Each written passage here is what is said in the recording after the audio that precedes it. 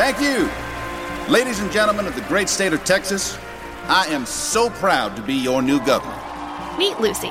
She works for the governor of Texas, who has a very cute son. You're, Lucy, right? Yeah. I've noticed you around the office.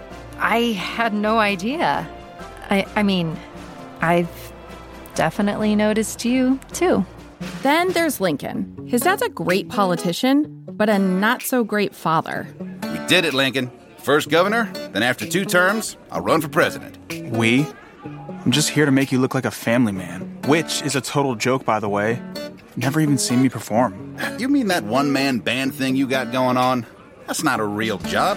Lucy and Lincoln had the perfect first date. My pulse is racing. 2 hours ago, I thought my crush didn't even know who I was, and I'm pretty sure he's about to kiss me. Wow. Wow is right. Things are going pretty great until the next morning. Sir, is everything all right? Lincoln's on a flight to Los Angeles. If he wants to chase some harebrained dream of becoming a rock star, that's his choice. Oh, Lucy. I'm fine. I mean, maybe he'll call.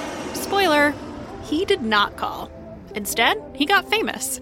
Like, really, really famous. Nominations for the 2015 Grammys were announced this morning, and cult sensation Lincoln Davis is nominated for Best New Artist. I'm Wesley Davis, and I hope to be your next president.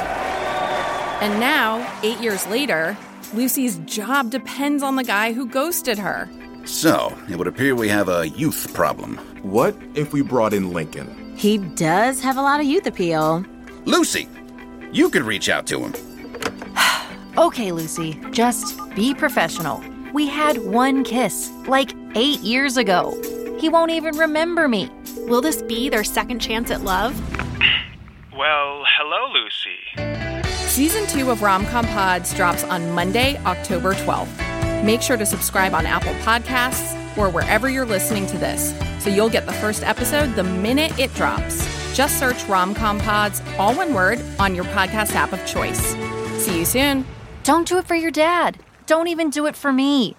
Do it for America, Lincoln. Did you really just pull the America card?